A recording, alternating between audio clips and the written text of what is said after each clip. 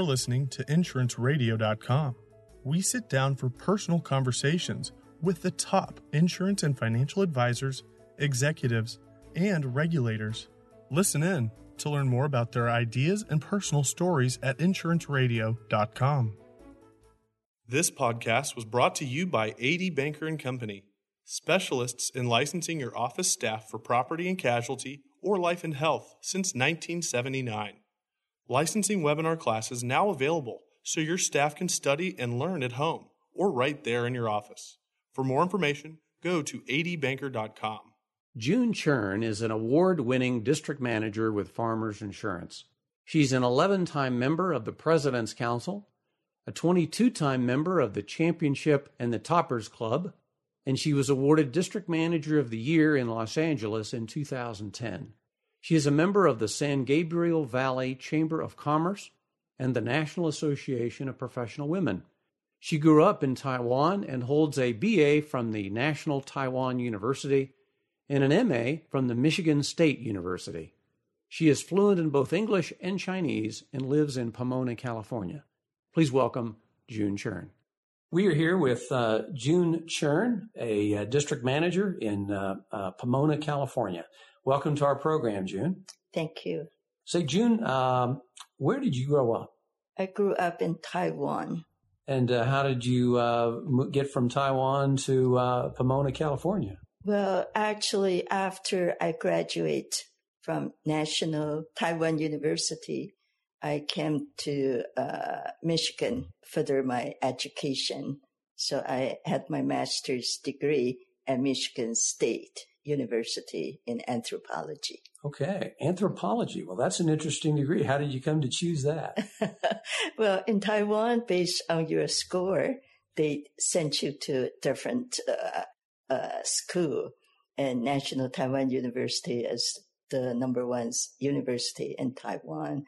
And then I was assigned to Department of Archaeology.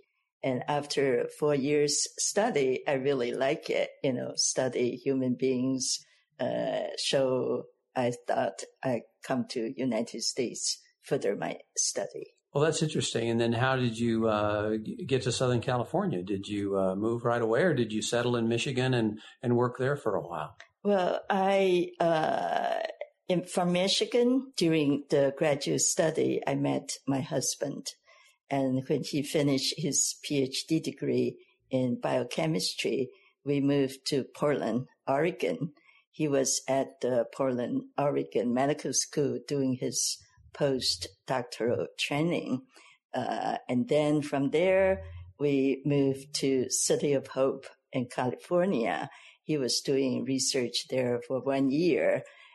Then he was recruited by the Wistar Institute Cancer Research Center in Philadelphia.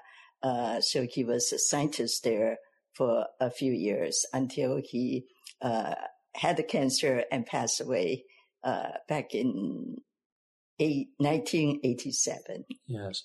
And did you have insurance at that time? Is that where you began? Did insurance kind of come into your life at that point? Not really, because I actually was a stay-home mom, a piano teacher, language school teacher, because I speak Chinese. So when my kids are little, I was a stay-home mother. But when my husband was diagnosed with cancer, I got worried. I better go find a job in case something happened. And back then, Wyeth International, a pharmaceutical company, is looking for a bilingual Chinese secretary. And somebody told me about the opportunity. I don't do shorthand. I type slowly, but they test my language skill. And I guess my translation was the best. And then my husband, a scientist, can back me up on the terminology. That's why I was offered the position. Yes. And then how did you come about to get in the insurance business? Well, I was at Wyeth for 6 years. Started as a bilingual Chinese secretary. But whatever, it's my first job in United States, so I didn't know how to negotiate. I just take whatever they offer and listen to whatever they promise and took the job. But after I got in, I realized when they said, well, if you do well in 3 months, we'll give you an 8% increase.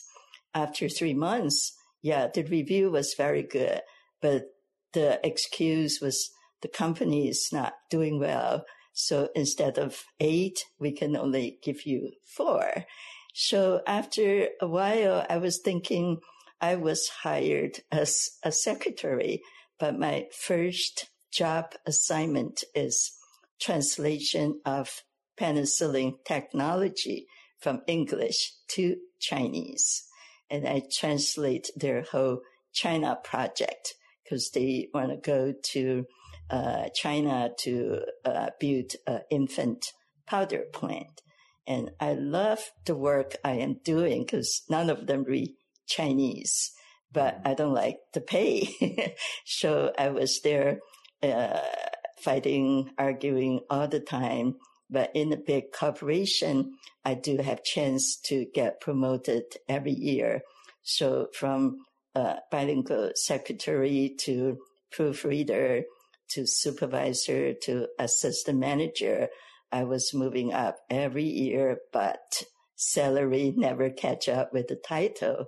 So I was not happy and complained a lot. And I have a sister in California, a farmer's agent, kept listening to my complaint and told me, why you are wasting your time? Why don't you do insurance? So I used my vacation, came over, watch her for a few days. And for me, insurance, you are there, educate the customers why they need auto, the home, the business, life, health insurance. And you are there to help them when they have problems like car accident, pipe burst, something happened. You don't handle the claims, but you are there to smooth the process. So by looking at her, I was thinking, I can do this too, right? So I went home, I resigned, but they wouldn't let me go. I have to hire a replacement. And guess what I found out? They pay that person $15,000 more than they pay me. That's when I said goodbye. I don't want to work for a company like that. And I even consulted attorney. They told me, you do have a case, but it's a big corporation. It's a long process. Do you have time to fight? So I decided, no, I'm moving. And luckily I sold the house in a short period of time, and I moved to California. Now you were, as I understand it, quite a successful agent here in Southern California, and established yourself with an agency. How many employees did you have back and work up to when you had your agency? Toward the end, I have 5 full-time and 2 part-time employees helping me. Yeah. And how, tell me about your decision to make that transition from an agent, a successful agent at that, to becoming a district manager, which was a whole new venture for you. Mm-hmm. Well, I received a letter from farmers, asked me to go for training, and I wasn't sure because I was doing very well. And a lot of people trust me with everything from personal auto, home, to business insurance, to group health insurance. So I wasn't sure. So I showed the letter to my district manager. I said, I received this letter. What do you think? And he said, June, it's too time consuming. So he tried to discourage me. And when he discouraged me, I was thinking, I want to find out what is the role of a district manager. And you've got to the point where, of course, now you were not only an award-winning agent, but you're an award-winning district manager. How many agents do you have in your that you're responsible for in your district now? I started with 19 that I inherited. And now I have full-time and career 42 agents, and I have some reserve agents that are working toward their career program. Yeah. It's what do you look for when you're out looking for a candidate to join your agency, and what do you think is a good fit for someone who would be successful in the business? Well, I'm looking for somebody had a positive attitude. I'm looking for somebody that not afraid of hard work, willing to work hard for themselves, not for other people. And I'm looking for people that had the discipline, that will come in early, stay late, just keep on going. Because I tell them, no matter where you go, every company have problems, but you just need to stay positive and keep on going. Yeah. What do you think maybe is one of the biggest misconceptions about being in the insurance business? Do you run across that as you speak with people? What they think maybe it's a certain way, but it's really quite not. Well, I always tell people, insurance, you are there to educate the customers. You're not a salesperson. Nobody look at me like I am a salesperson. They look at me as a trusted advisor.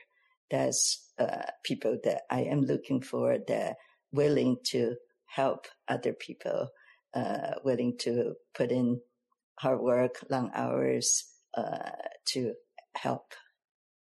What is it that you love about the business and the work that you do? Well, you're there helping people and make a pretty good income out of it. And that residual income, and there's no cap. It's unlimited income potential. So it's up to your effort. And unlike you can do very well in a company, there always a cap, or there won't give you a raise, or for whatever reason. But for this, it goes with your effort. And farmers really give you trophy, give you plaques, give you trips. So you feel good about, you get the recognition for your hard work. June, where do you do the best thinking and the best time of day to think about and plan the things that need to be done in your agency? Sometimes early in the morning after I wake up. But by end of the day, I will look at my list and see what I didn't accomplish. Then I'll write it down. That's something that I need to do to do it tomorrow. So do you have a list that you carry with you in the car or your purse, and you can knock these things off? Sometimes. Yeah, not all the time. What individual or person that's they could be in the insurance business or not? What other individual do you admire most when you look at other successful people and want to emulate and follow? Well, I always, since insurance is a new thing for me 20 years ago, so I always look up to the successful agents, and I always want to qualify for the achievement clubs. That's where you find the successful agents, you chat with them, and you learn from them, and you can do, quicker, faster. Yes. It's, what are kind of the personal rules or the personal creed that you live by, and that you practice in your business? Well, be honest, be persistent. In this line of business, I saw a lot of customers were cheated out. Either they don't know what they are buying, or the agent just give them an application. They don't even have insurance ID card. So, when I first started, I was, back then it's not computerized. Everything is paper. And when customers come in, you ask them for documentation, they would give you a copy of the application. And I said, where is your ID card? I never received it. Really? How come? And then they would say that, well, I had an accident, but my agent helped me out. so sometimes you wonder.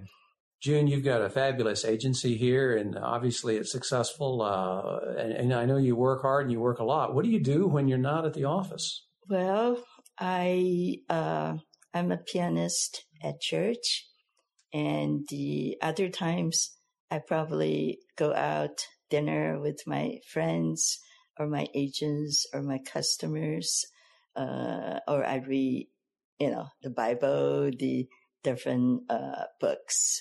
Yeah. But most of my time, people say that I'm a workaholic. Yeah. Well, it's what advice did your mother or father give you when you were growing up that you find is still applicable today? Well, I grew up a family of 7 kids, and my parents are very strict. You have to be a good student. And I still remember when I was in high school, my father wouldn't let me go for dancing. And after school, he would have chauffeur pick me up from school, go straight home. So no dancing. And I still remember when we were small, we have mentor, watch us doing the homework after school. And my mother would hire a piano teacher come to the house to teach us piano lessons. So, and another thing I remember from my father is never waste anything. Don't waste any food. Back then, he always saying that, think about people in China. They don't have enough food to eat. Today is a different story, okay? Yes. But back then is don't waste any food. And my father always turned off the lights. We live in a big house, but wherever you go, if nobody in the room, he will turn off the lights. And that still influenced me up to this days. Sounds like those principles will help you to remain solvent for the rest of your days. June, it's been a pleasure to meet and visit with you. Thank you so much for being on the program today. Well, thank you for the opportunity.